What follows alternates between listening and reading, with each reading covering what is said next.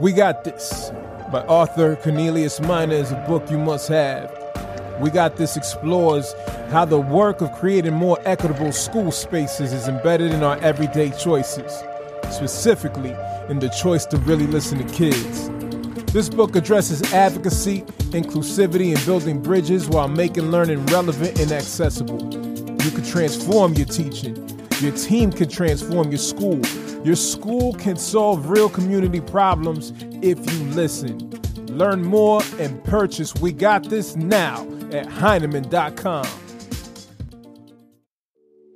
Welcome to our classroom. In this space, we talk about education, which is inclusive of, but not limited to, what happens in schools. Education is taking place whenever and wherever we are willing to learn. I am your host, Roberto Germán, and our classroom is officially in session. Student voice matters. So in this episode, we have Clara Mangali joining us. She's a high school senior doing big things. Through her senior research project, she was inspired to create a virtual workshop for educators and students of color that addresses justice and healing. Excited to have Clara with us. She's also involved with Gabriela South Bay, an anti-imperialist grassroots organization fighting for the liberation of Filipino women. Hey, yes, indeed, y'all. We got a special one today. Y'all know this is my first time having a student on, and I'm excited about this because you know student voice matters. And so today we have Clara Mangali, and she's a student. She is an activist. She's into community building. She resides on the ancestral land of Keats. Did I say that right? Yeah, it's about like Keach. Okay. All right. Thank you for correcting me there. A student at Chadwick School in Palos Verdes, California.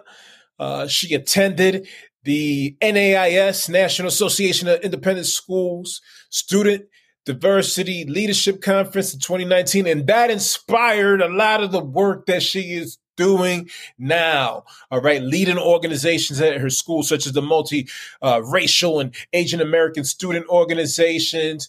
She created this workshop based on her senior research project, led a virtual workshop on justice and healing. And that's what we're going to be talking about today, justice and healing with Clara Mangali. I am excited to have you on today. This is first time having a student, and this won't be the last time, but you're definitely setting a tone here. So thank you for taking the time to be with me today on our classroom, and welcome. Thank you so much. I'm so honored to be here.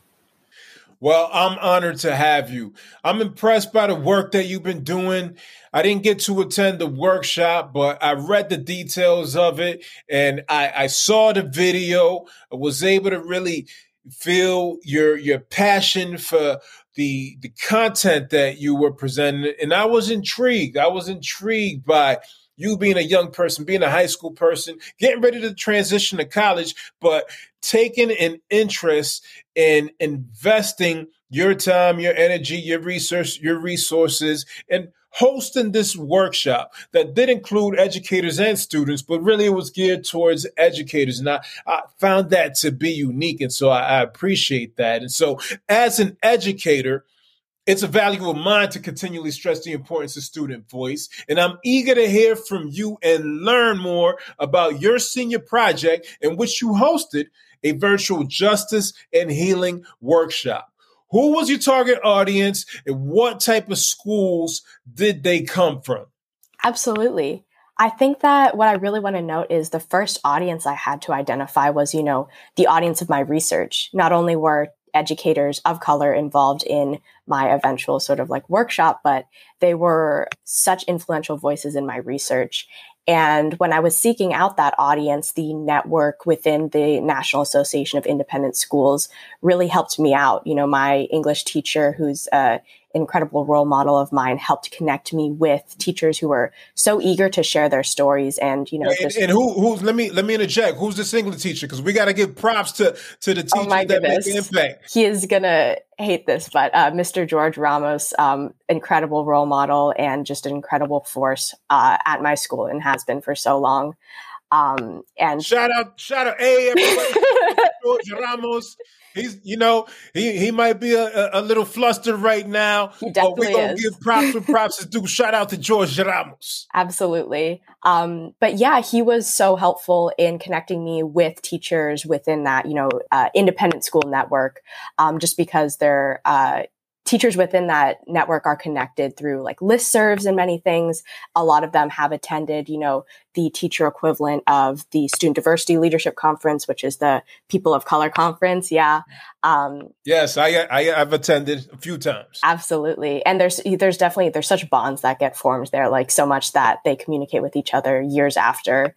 And many of them go multiple times, but yeah, so many of the teachers, I interviewed in total 15 different educators of color who are both current and former teachers. The ones who were current teachers were independent school teachers, but they had all just such a diverse background in terms of education. They had taught in many different schools. They had taught in colleges. Some of them didn't even come from an education background, but had fallen into it just because of their love of the work. Some of them were held, what we know as like formal DEI director roles, but so other of them were just classroom teachers for whom justice was a huge passion of theirs. So I really wanted these voices to drive what would become the action part of my project.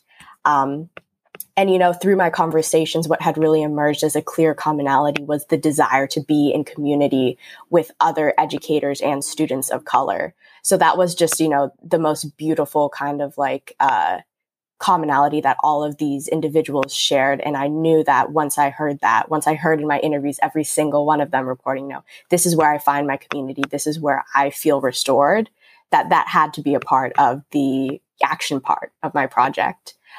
And then additionally, sort of to touch on what you were talking about with the workshop itself, we had over 20 different students and educators of color, many of whom came from independent schools. But again, there was a diverse, range of experience and backgrounds. Some were administrators, some were teachers.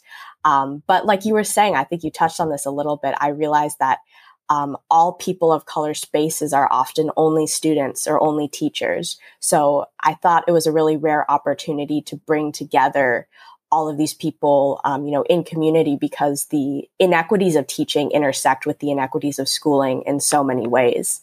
And I thought that, I just had to take advantage of that opportunity to create that space for people to come together in community, but then, to realize that we have so much in common. Take a moment to share some of the key takeaways from your research. How can independent schools use the data from your research to inform their own practices?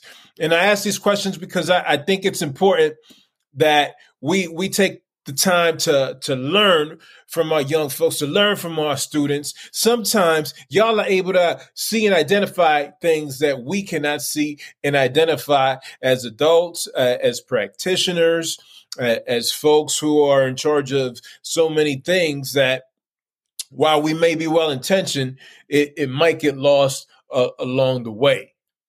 Absolutely.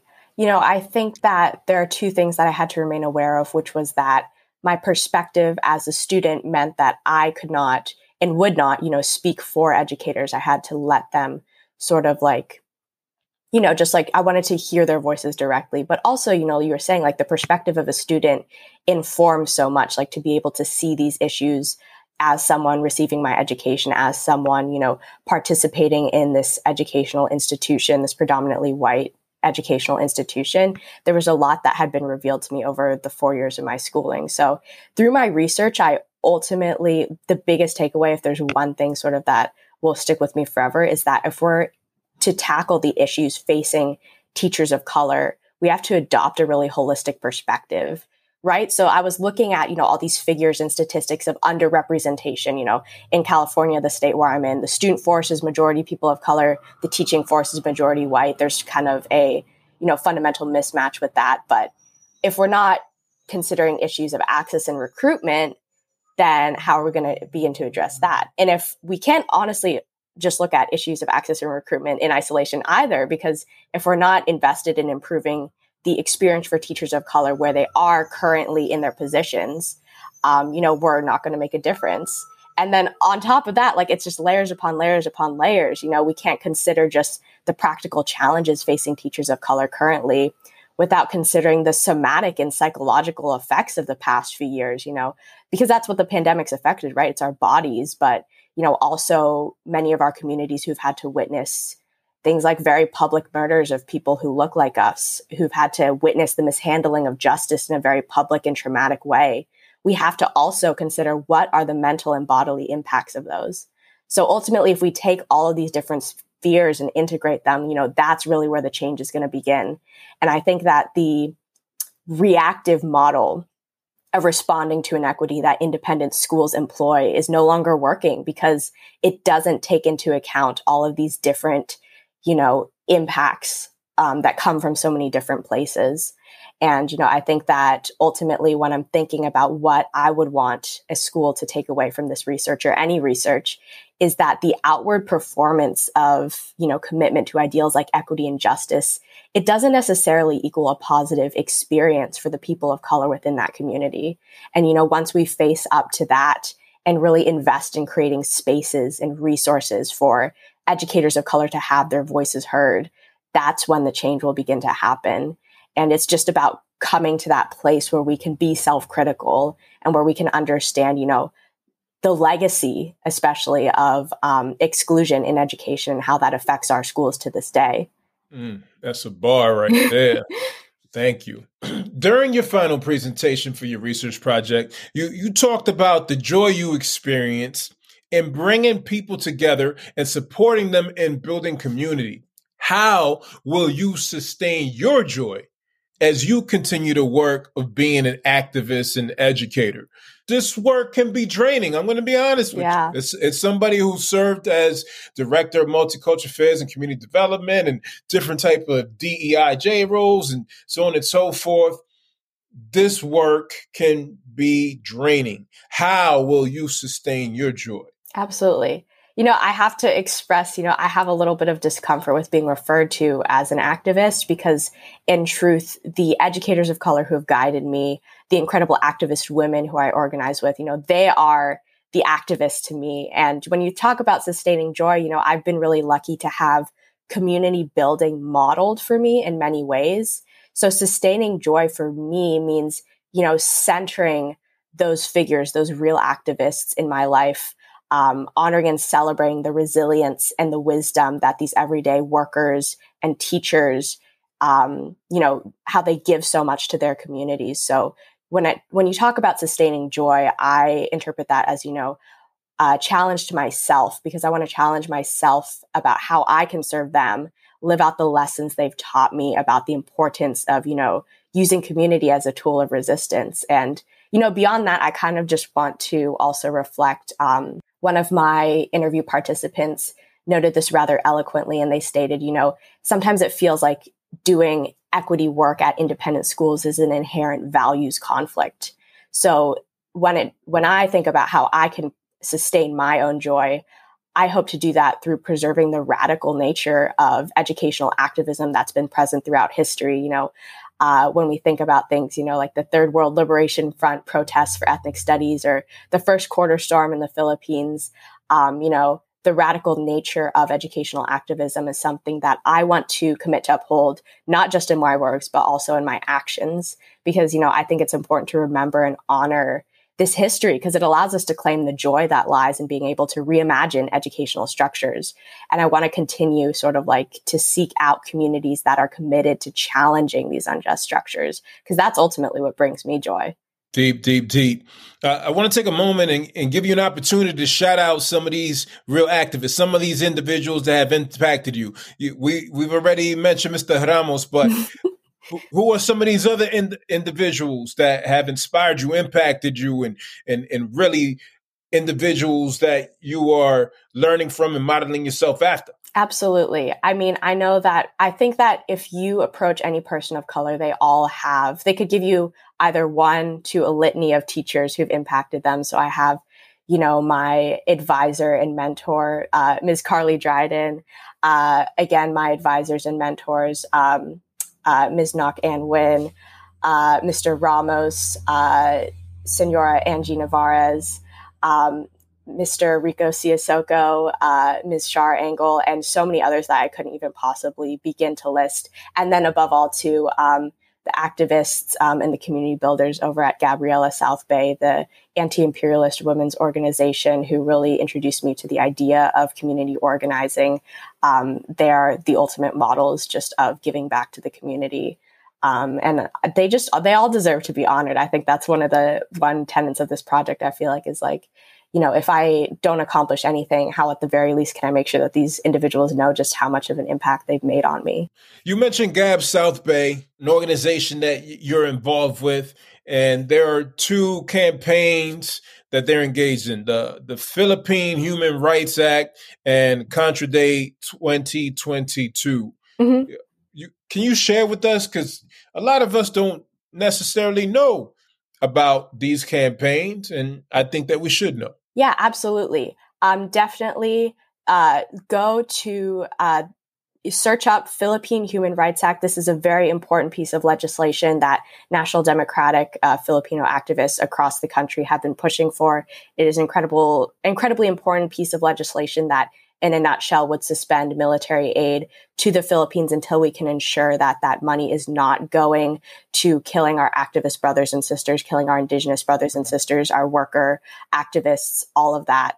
So definitely look it up, see if your representative has supported it. It is incredibly important, if they haven't, write to them, ensure that they are taking a stand for this incredibly important piece of legislation that impacts both Filipinos in the motherland, but as well, Filipinos across the diaspora is incredibly important. Contra Dia 2022, ensuring clean and honest elections in the Philippines. This is also incredibly important and incredibly timely. Within the next week, elections in the Philippines will occur. So if you look up the campaign Contra Dia 2022, you'll be able to learn a little bit about how you can ensure the preservation of democracy and also the protection of rights of overseas Filipino workers who are also, they also vote in those elections. And that's incredibly important. And I think I said Contra Day, but it's Contra Dia. Mm-hmm. Yes. Well, what does Dia stand for? It stands for against fraud. So it's about, again, furthering that idea of clean and honest elections for the people. Okay. Thank you for clarifying that. So for our listeners, what's the message of encouragement you want to offer them? I think that I, again, want to affirm, how honored I am to be the first student on this podcast. And along the lines of that, I want to just sort of express that we are all students in some way or another. We are all learners. No matter if you are a student or an educator, your learning will continue throughout your entire life. So I just want, anyone, all the lifelong learners to have compassion for themselves, have compassion for the idea that they are constantly learning and growing and that you're allowed to get things wrong. You're allowed to learn and grow and explore. And I think that we should hold space for that. Being a student is a really special thing and it doesn't exactly have to stop, once you graduate or once you cease to attend a school. We're all learners and we can all educate ourselves, for justice. For sure. And for those who are interested in following up with you, connecting with you, watching you as you continue to engage in your journey, where can they follow you? You can follow me on Instagram at clara.mangali. I am private, but if you want to connect, I would definitely love to continue these conversations about education and inequity with anyone who's interested. And the organizations that you're involved with? Yes. So you can follow Gabriela South Bay on Instagram. I'm not quite sure of their handle. Follow Gabriela South Bay. Additionally, I just want to shout out another organization, Radical in Progress on Instagram. We are on hiatus right now, but they're also incredibly cool for anyone looking for some cool social justice study guides. Hey, folks, this was a treat having Clara Mangali on for the first time, representing the student voice, speaking to us about justice and healing, promoting organizations that are having real impact out there, not just talking about it, but getting their hands dirty and doing the work. And Clara, it's an honor to have you. I'm grateful for your insights. I'm grateful for the work that you're doing. I'm hopeful for our young people. You make me hopeful in terms of just even from afar and having not known you much, but the little bit that I've learned inspires me and it encourages me that we have young people who are out there really doing this work. And so thank you. Thank you for the way you're engaging, and thank you for the impact that you're having, and thank you for what you've taught me. Thank you so much for having me here. It was a joy to talk to you. We'll have to do this again. Absolutely. Looking forward to hearing about your journeys at Berkeley next year. So best wishes to you with that. Stay in contact with us in our classroom and Multicultural Classroom as an organization. And we're cheering you on. Awesome. Take care. Thank you. As always, your engagement in our classroom is greatly appreciated. Be sure to subscribe, rate the show, and write a review. Finally, for resources to help you understand the intersection of race, bias, education, and society, go to multiculturalclassroom.com. Peace and love from your host, Roberto Germán.